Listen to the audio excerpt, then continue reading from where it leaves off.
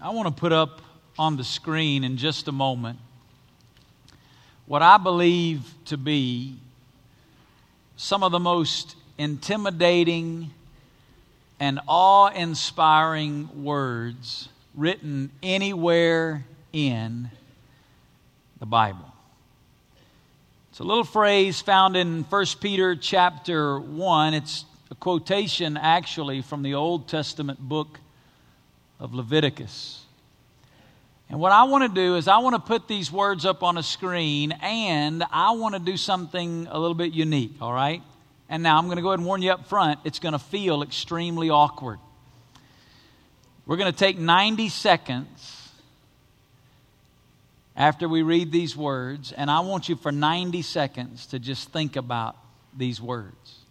Now, 90 seconds doesn't sound like a very long time. When you're sitting here and we're completely silent, it's going to feel like the longest 90 seconds of your life, all right? But I want to read these words out loud, and then I want you to just look at them and think about them. I want to leave them up on the screen for the entire 90 seconds. Let's read them. You shall be holy, for I am holy. Now, I want you to take 90 seconds, and I want you to just meditate on those words.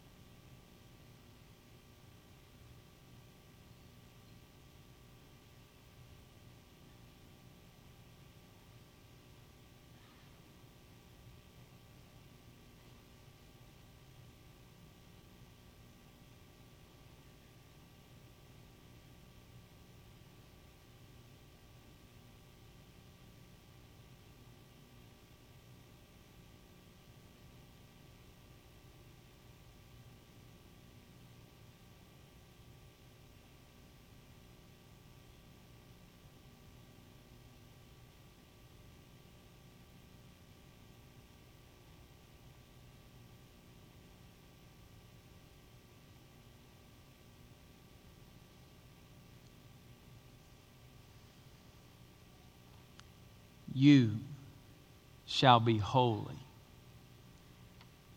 for I am holy. I don't want you to answer out loud, but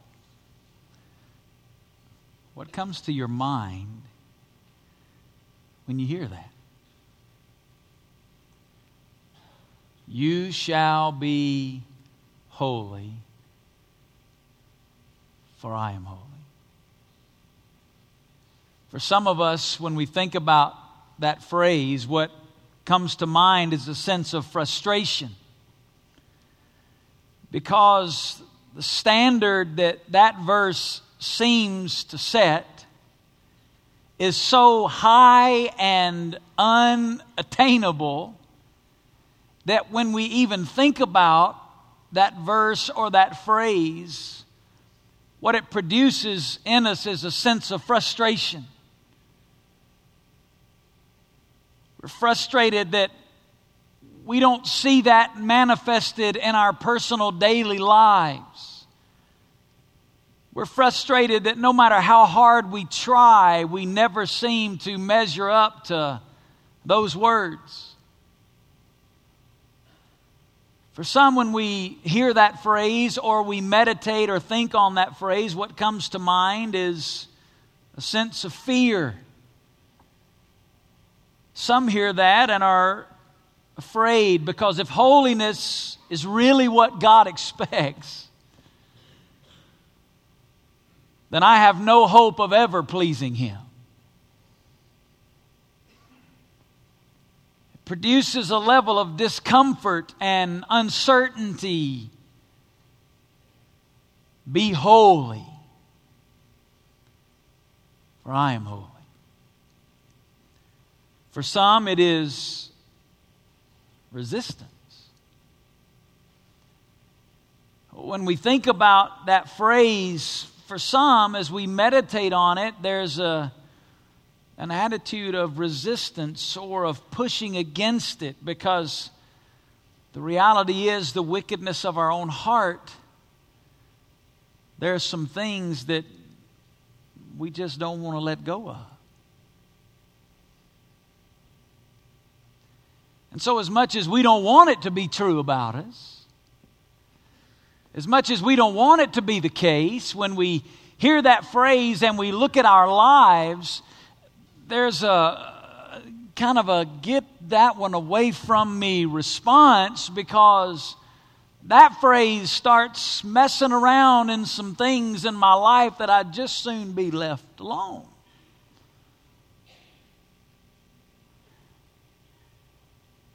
I'd rather it say, just be the best Christian you can be.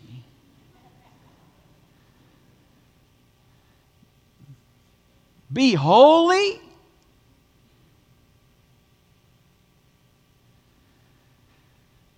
And yet, regardless of our response to it, it's nonetheless right here in the Bible as God's truth for our lives. I've told you before, I was mentored by a lot of people, but one of them in particular had a huge impact in my life. His name was Clyde Cranford. God brought Clyde into my life at a point when I was at a real period of brokenness, and God was doing some stuff in me, and I guess I was just at the most pivotal point of teachability I could possibly be, and it was at that divine moment that God brought Clyde into my life. And Clyde has since gone home to be with the Lord. He died as a young man at 45 years of age.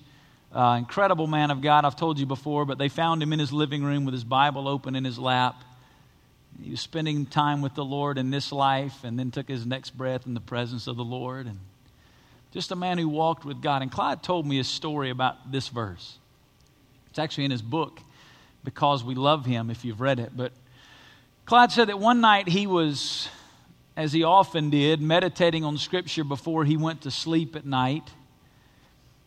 And God pressed on his heart this verse, be holy, for I am holy. And like many of us, for much of his life, the way Clyde had heard that verse, his response to it was one of fear or anxiety or uncertainty or resistance or frustration. And yet on this particular night, when he heard the Spirit of God speak this verse into his heart, he heard it like he'd never heard it before. Because up until that point, the way he'd always understood it was, be holy because I said be holy.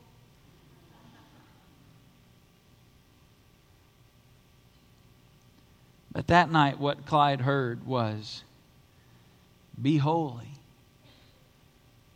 because I am holy. And if you love me, you will want to be like me.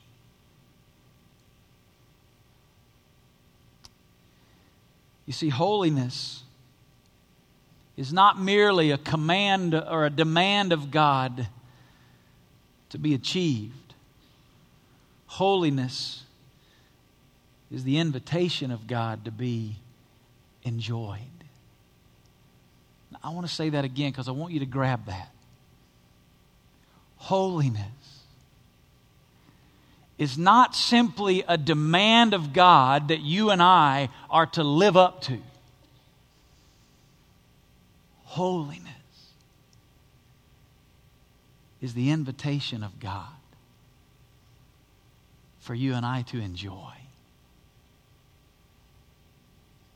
Now, what I want to do this weekend, as we take our last weekend to kind of fix our heart before next weekend when we have our Awaken Sunday morning. Don't forget, Sunday morning, Sunday night, Monday night, 3 different services. The 2 on Sunday morning will be the same. Then we'll have 1 on Sunday night, 1 on Monday night, 3 different preachers. You are going to be blessed. But we've taken this month to really prepare our hearts for that 2-day worship experience next weekend that I hope you've marked on your calendar and made it a priority to be here. But as we focus our hearts this last weekend in preparation of that, I want to talk to us today about a call to holiness. Awakening always manifests itself. When God pours out His Spirit in revival, there is always holiness in the people of God. But before we dive into the text, I want to give you 2 encouraging truths about holiness. And I'll be honest with you, these 2 encouraging truths, they were worth coming for whether you stay for the rest of the sermon or not, all right? Here's the first one. Holiness is possible in the life of a Jesus follower. I want to say that again. Holiness is possible for you as a follower of Jesus Christ. If you believe that, say amen. Listen, it is not some standard that is unattainable. I don't want you to leave here today guilt-ridden thinking that God set the bar so high you and I cannot measure up. The text here says, be holy. Be holy. And in the Greek, it's literally an imperative, meaning it's a command. It means that God is not simply suggesting that we should try to be holy. What God is declaring here is the expected way of life for His children. And I love what F.B. Meyer said. He said, God would not call us to heights we could not scale or to tasks we could not perform. God would not say to us, be holy, knowing they could never meet that standard. No, holiness is possible. Don't think that holiness is something that is only for a select few inside of the family of God. It's only for those saints that have been declared by the ages past. No, holiness is possible for every one of us. If you are here today and you are a follower of Jesus Christ, holiness is not only possible for you, holiness is the expected way of life from your Father. Here's the second encouraging truth. God is prepared to fully supply all that is necessary to effect in us that which He calls us to. Let me say it again. God is prepared to fully supply all that is necessary to effect in us that which He calls us to. Here's what that means. God didn't say be holy and then leave it up to us. Everything God calls us to, God is prepared to fully supply in us everything we need to measure up to everything He's called us to. Let me show it to you in the Bible. 1 Thessalonians chapter 5. Look at these verses up on the screen. He says, now may the God of peace Himself sanctify you entirely. Now, the word sanctify, actually this is verses 23 and 24, but the word sanctify there is the verb form of the noun that is translated holy in the phrase, you shall be holy for I am holy. So this is the verb form, so it could literally be translated, the God of all peace Himself make you holy. Now may the God of all peace Himself make you holy. And then He says, entirely. It means in the totality of who you are, in every aspect of your being. May the God of peace Himself sanctify you entirely, and may your spirit and soul and body be preserved complete without blame at the coming of our Lord Jesus. Then look at the next phrase. Faithful is He who calls you. Now say the next word with me.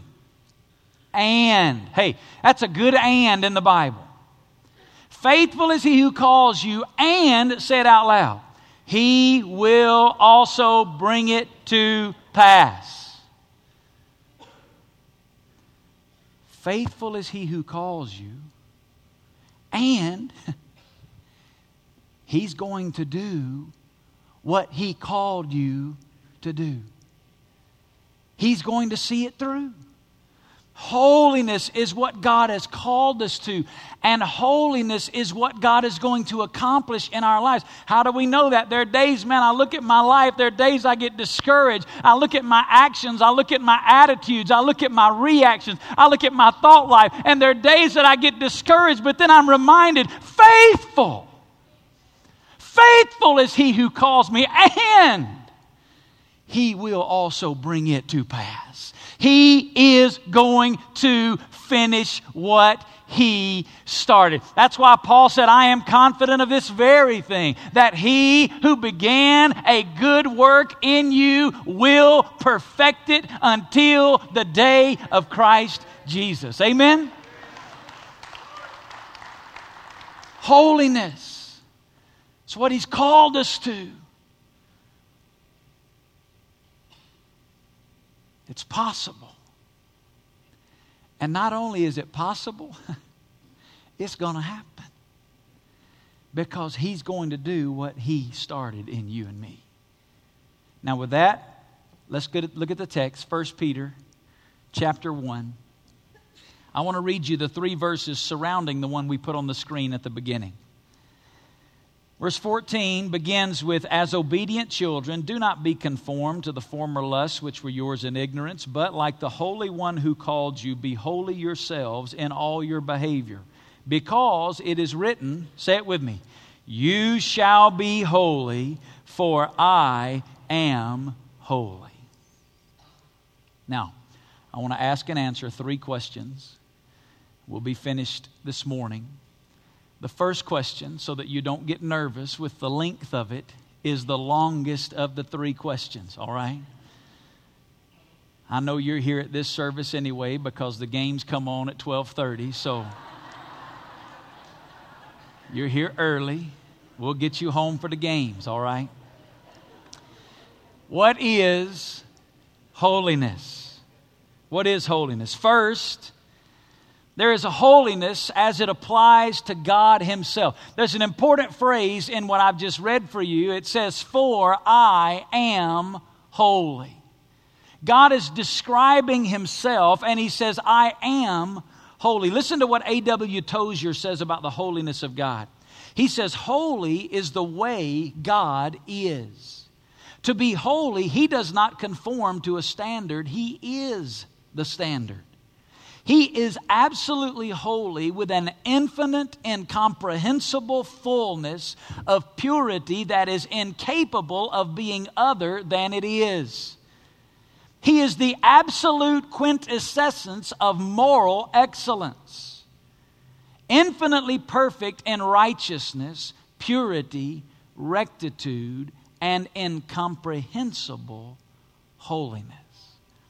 There is a holiness that is who God Himself is. And one of the most defining scenes in all of the Bible is in Isaiah chapter 6, when Isaiah is allowed to see a vision of God seated on the throne. And if you've never read it, I encourage you today, before you go to bed, read Isaiah chapter 6, where the Bible describes Isaiah looking into heaven and he sees God seated on the throne, and he describes these winged creatures called seraphim that are hovering around the throne of God. And day and night, continuously, they have one cry as they are sitting there and surrounding the throne of God, hovering. It just over and over and over again, they're crying out, holy, holy, holy is the Lord of hosts. The whole earth is full of His glory.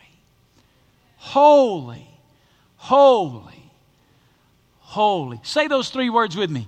Holy, holy, holy. Have you ever wondered why they repeat that phrase 3 times? Do you remember when you were in school and your English teacher taught you about the positive, comparative, and superlative degrees? That's exactly what I thought. I didn't remember it either. A guy named Walter Price is a pastor down in Southern California, and Walter Price shared this with me a few years ago, and it stuck with me. I never forgot it. In the English language, we have the positive, comparative, and superlative degrees. For example, we would say things like, McDonald's is good, Chili's is better. Texas de Brazil is best. Amen? Good, better, best. We might say, it was cold, but then it got colder, and now it's coldest, right? That is positive, comparative, and superlative degrees. In the Hebrew language, they do not express it the way we do. We express it by changing the form of the word. In the Hebrew language, they do it by repetition. To say He is holy would be to say He alone is holy. To say He is holy, holy is to say He is holier. But to say He is holy, holy, holy is to declare Him holiest. Meaning there is no one holy like our God. Clyde Cranford says about him, holiness does not define God. God defines holiness. It belongs to Him alone. Holy. Secondly, there is a holiness as it applies to us as human beings. He says, for I am holy, but then he begins by saying, you shall be holy. He says, because of who I am,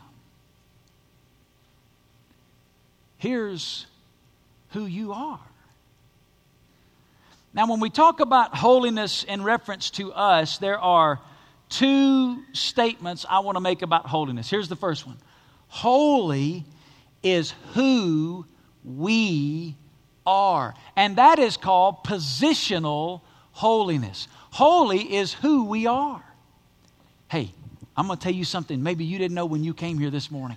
Look at me. You are holy.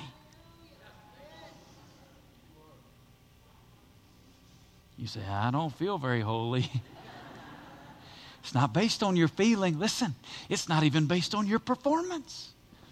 It's based on your position. You and I are holy. As a matter of fact, one of the most regularly used terms in the New Testament for us as believers is the word saint. Over 60 times in the New Testament, almost all of Paul's letters begin with an introduction where he says, I'm writing to you who are saints. Did you know the word saint is the exact same Greek word that is translated in 1 Peter chapter 1 as holy? Same word. I'm writing to you who are holy. Let me show you a verse. 1 Corinthians chapter 3, verses 16 and 17. Do you not know that you are the temple of God, and that the Spirit of God dwells in you? If any man destroys the temple of God, God will destroy him. For the temple of God is holy. Now I want you to read the last phrase out loud. Let's go. 1, 2, 3. And that is what you are. Listen, one of the greatest things that could ever happen to you in your spiritual life is you begin to understand and believe what the Bible says about you to be true. The Bible here says you and I have been declared by God to be holy. How's that possible? Let me show you. Ephesians chapter 1. Listen what it says in verse 3. Blessed be the God and Father of our Lord Jesus Christ, who's blessed us with every spiritual blessing in the heavenly places in Christ, just as He chose us in Him before the foundation of the world, that we would be holy and blameless before Him. He tells us right here the way you and I are declared holy is by being in Christ. It's through Christ Jesus. Here's what happened. On the cross, Jesus took all of my sin on Himself. And on the cross, Jesus died in the place of my sin. But that's not all that happened on the cross. Not only did Jesus get all of my sin, because of the cross, when I put my faith and trust in Christ, all of His holiness gets imputed to my account. Meaning that now before God, I am seen as holy as Jesus Christ Himself. Here's what that means. After I've been in heaven for 10,000 years, I will not be 1 ounce more holy than I am right now, positionally, because my holiness is not based on my performance. My holiness is based on my position in Jesus Christ. Because of Jesus, you're holy. You and I are holy. Holiness is who we are. But here's the second thing. Holy is what we are becoming. That's practical holiness. Holy is who we are positionally in Christ. Because of Jesus, by grace, I've been declared by God to be holy. But practically, holiness is what I am becoming. That's why in 1 Peter he says, but like the Holy One who called you, be holy. The word be there in verse 15 is a word that means to become or to begin to be. And the way that it's written here, you could translate it, but like the Holy One who called you, become holy yourselves in all your behavior. You see, what is true about us positionally, God is working out in us practically as we pursue Him on a daily basis. Holiness is who we are, but holiness is what we are becoming. I am holy in Christ, and practically, God is working that holiness out in my life. Listen to what Clyde Cranford said. Look at it on the screen. Hence, we do not have a holiness like God's. We have God's holiness, both positionally and practically. Positionally, we wear on our hearts an identifying mark, the mark of God's image, of God's likeness. This mark is holiness. In an outward behavioral sense, if we are not merely moral but truly holy, it is because the very life of the Holy One is being manifested through us. Thus, both positionally and practically, holiness is our likeness to God. Holy is what God is. By His grace, holy is what I am in Him. And also by His grace, holy is what I am becoming through Him. Now, Peter then adds what I call a power phrase here in our text. Look at verse 15. But like the Holy One who called you, be holy yourselves. And then he adds this phrase, in all your behavior. Yeah. I mean, just the word holy made me uncomfortable. And then he has to go and say, in all your behavior.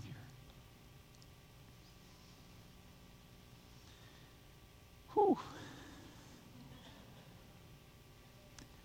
The word all means all.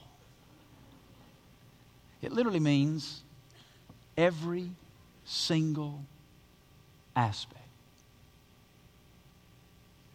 Behavior is translated in other places in the New Testament, way of life or way of living.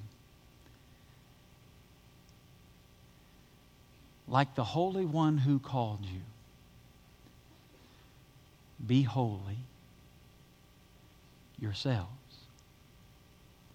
in every single aspect in your way of life. This means that holiness is not just my persona at church and small group, right?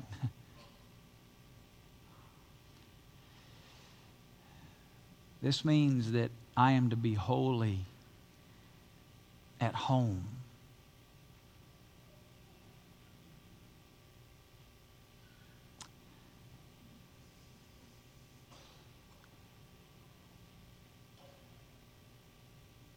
Would your spouse say of you, he or she is holy?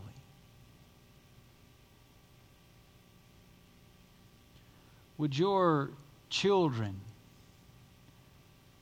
say of you, my mom or dad, they are holy? Would your coworker say of you, man, he or she, they're holy? I love the way he said it. Like the Holy One who called. You know our problem? We've been measuring with the wrong standard.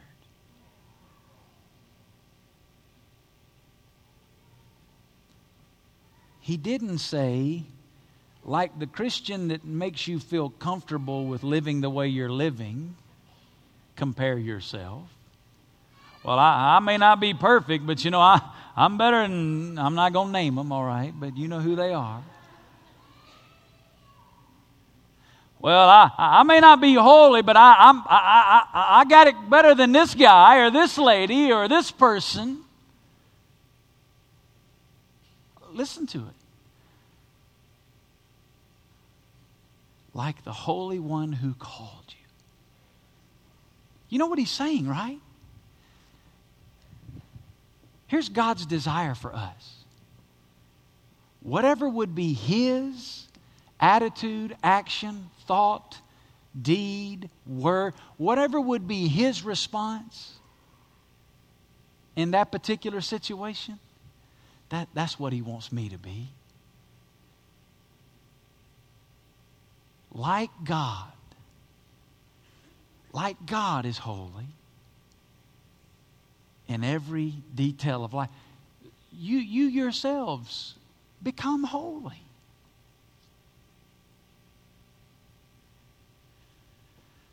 Here's the point. God has made me holy in Christ, and God desires to manifest that holiness in every detail of my life. Now, again, it's God who made me holy and God who is manifesting that holiness. It's all him. It's not me. It's not me getting up enough willpower and strength and determination to make this a reality. No, it's his life in us. But God has made us holy in Christ, and he desires to manifest that holiness, the very life of Christ, in every detail of our lives. So I don't have time to really unpack what I'm about to give you, but I'm going to give it to you so you can go home and think about it. I want to give you 3 questions that reveal our pursuit of holiness in daily life. And this is not exhaustive. And what I'm going to do is I'm going to give you a question and a verse that goes with it. And you just jot it down, and later on I want you to think about it. Here are 3 questions to reveal, am I pursuing holiness? Here's the first one. Am I being honest with God about everything in my life? Here's the verse, 1 John 1:6. If we say that we have fellowship with him and yet walk in darkness, we lie and do not practice the truth. Am I being honest with God about everything in my life? 2 verses after this one, he says, if we confess our sins, the word confess, you know what the word confess means in the Greek language? It just means to say the same thing about. It means to agree with God. Are you being honest? Number 2. Am I allowing God's word to be the standard for my behavior?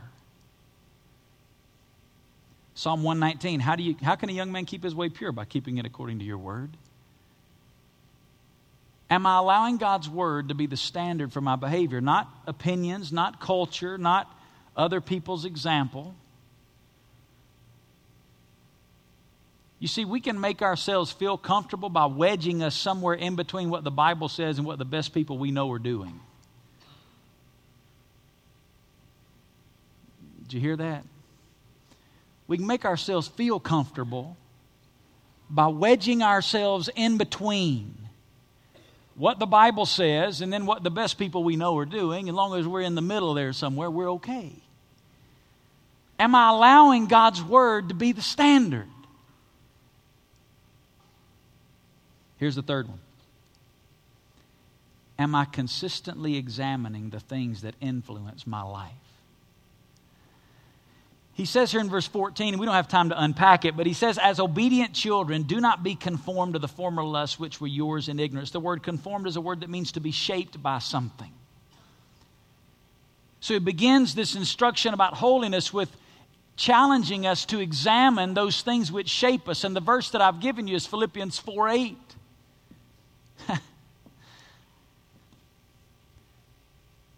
Finally, brethren, whatever's true, whatever's honorable, whatever's right, whatever's lovely, whatever's of good repute, if there's anything excellent and anything worthy of praise, dwell on these things. Man, that'll clean up our lives right there.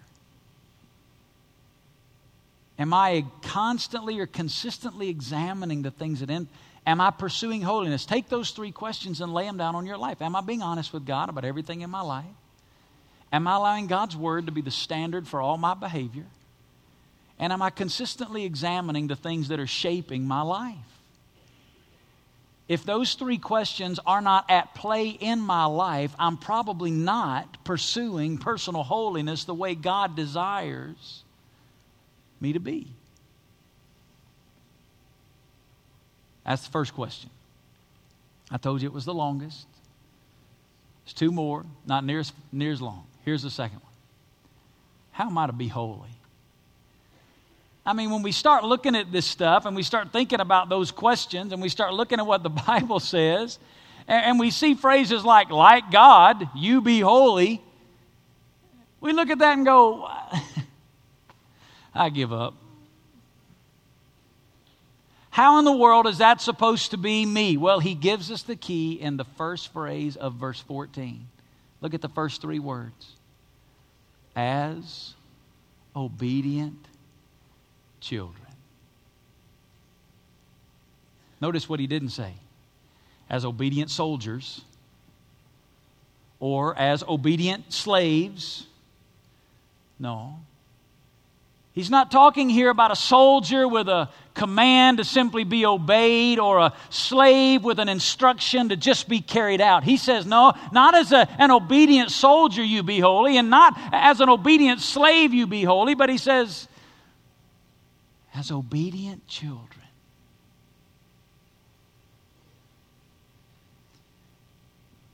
Genuine holiness is not born out of rules, but out of relationship. Where I grew up in the state of Alabama. In the state of Alabama, college football is a way of life. 365 days a year. All we talk about in the state of Alabama is college football. And they're really talking about it right now. Can I get an amen? I gave it a week, now I'm bringing it up, all right? Where I grew up, it's cultic, it's religion, and in my state, you are either born into a crimson and white family or you are born into an orange and blue family. It's either Alabama or it is Auburn, and unlike some of my less fortunate friends, I had the incredible privilege of being born into a crimson and white bleeding family. They call it the University of Alabama. The is very important. The University of Alabama. I love Alabama football. I love watching it. I watch the games. I wear the jerseys. I don't even want to tell you all the stuff. It's embarrassing. I love Alabama football. I want my kids to love Alabama football. If they want room and board in my house, I'm kidding, sort of.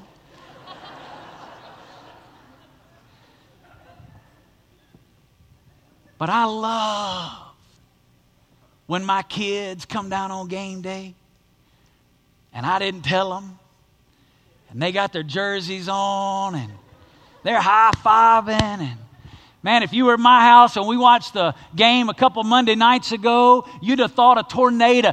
When Alabama would score, we got rituals and routines we do all over the house. We're running around, high-fiving. Listen. I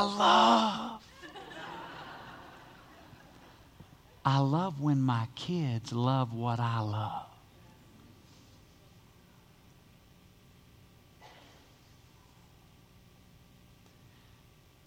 As obedient children. It's not exactly how I meant it, but that's good.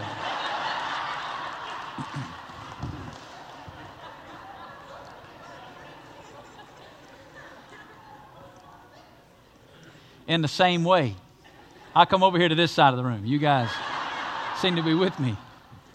In the same way, the Father loves when we love what He loves. You see, it'd be one thing for my kids to act that way because I told them to. But it's something else for me as a dad when they act that way because they've just grown to love what I love.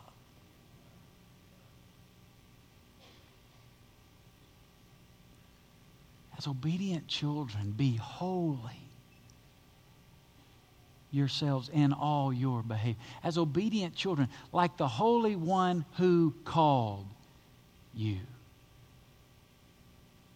You see, we're not to be holy because He said be holy. We're to be holy because He is holy. And as we begin to love what He loves, let me show it to you in another place in the Bible. John chapter 14, verse 15. I love this verse. Listen what it says. If you love me,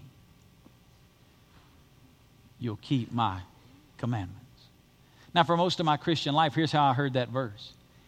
If you love me, you better do what I say. That's not what that verse says. That verse says, if you love me, you'll obey me. Here's what it says. Loving Him, there's a direct line between that and the holiness of my life. Here's what that means. If I've got a holiness problem, I have a love problem. If there are areas of my life that I struggle to walk in holiness, that's an area of my life where I love me more than I love Him. That's an area of my life where I love sin more than I love the God who saved me from it. That's an area of my life where I love this world more than I love my Father. You see what it drives us back to? Our intimate love relationship with God. Holiness is not a matter of your willpower or determination. Holiness is a matter of your intimate walk with Jesus. So goes your love relationship with Jesus, so goes your practical holiness. Last question, I'm finished. Why is holiness so important? Well, as Peter writes on in this letter, this is kind of a springboard for him that filters throughout this whole letter that he wrote here in 1 Peter. He continues to address this issue of the practical outworking of holiness in our lives. First of all, he says that holiness manifests itself in a love that is sincere. I want to show it to you in 1 Peter chapter 1. Look down at verse 22. Listen what he says. Since you have, in obedience to the truth, purified your souls for a sincere love of the brethren, fervently love one another from the heart. Notice how he put this together. Since you have, in obedience to the truth, purified your souls. It's that calling again, that issue of holiness. He's writing about since you've begun to live out this principle of practical holiness, You've purified your souls for a sincere love of the brethren. And then he says, fervently love one another from the heart. You see, it is our walking in practical holiness that gives us the ability to love one another as brothers and sisters in Christ. What gives us unity, what gives us love, what gives us devotion for one another as brothers and sisters in Jesus is the outworking of practical holiness in our lives. See, holiness is not just this standard out there to be attained that seems unattainable. Holiness is the core, the springboard from which we love one another as brothers and sisters in Christ. God is love. And as we begin to walk in His holiness, we begin to manifest a love for one another. Look down at chapter 2, verse 12. In chapter 2, verse 12, he gives us the second of these characteristics. This is why I want you to see this. He says, keep your behavior excellent among the Gentiles, so that in the thing which they slander you as evildoers, they may, because of your good deeds, as they observe them, glorify God in the day of visitation. I didn't read it, but in verse 11, he addresses again this issue of abstaining from fleshly lusts. He's writing again about holiness, and here he describes it by keeping your behavior excellent. He says, you and I, out of the outworkings of positional holiness, God will begin to work practical holiness in our lives. And not only will it give us a love for one another, but it also gives us a life that stands out. He says, as you begin to live out my holiness, as I begin to flesh out my holiness in and through you, here's what he says. The world's going to see that. And he says, here's what they'll do. They'll even slander you for it. Does that sound familiar at all? The world sees our pursuit of truth and holiness and righteous living, and the world calls it hate. We stand on what the Word of God says to be true, even when we do it with grace and humility. And yet we get slandered for that. In society, they even call it evil.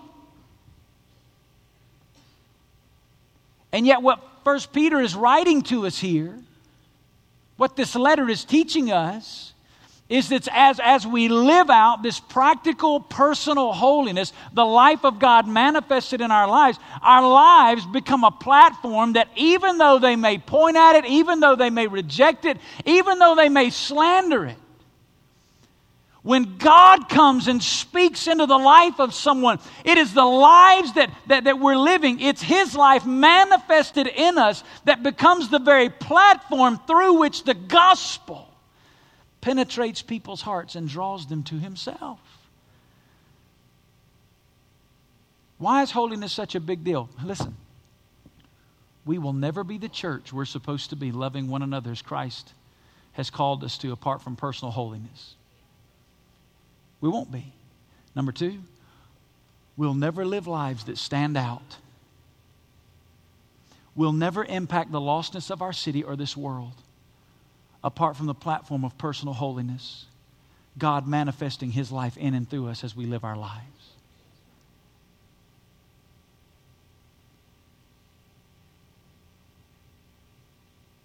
Be holy, for I am holy. I'll close with this quote by William Barclay. Listen what he said. The best argument for Christianity is a real Christian. And therefore, whether we like it or not, every Christian is an advertisement for Christianity. By his life, he either commends Christianity to others or he makes others think less of Christianity. The strongest missionary force in the world is a Christian life. You shall be holy, for I am holy.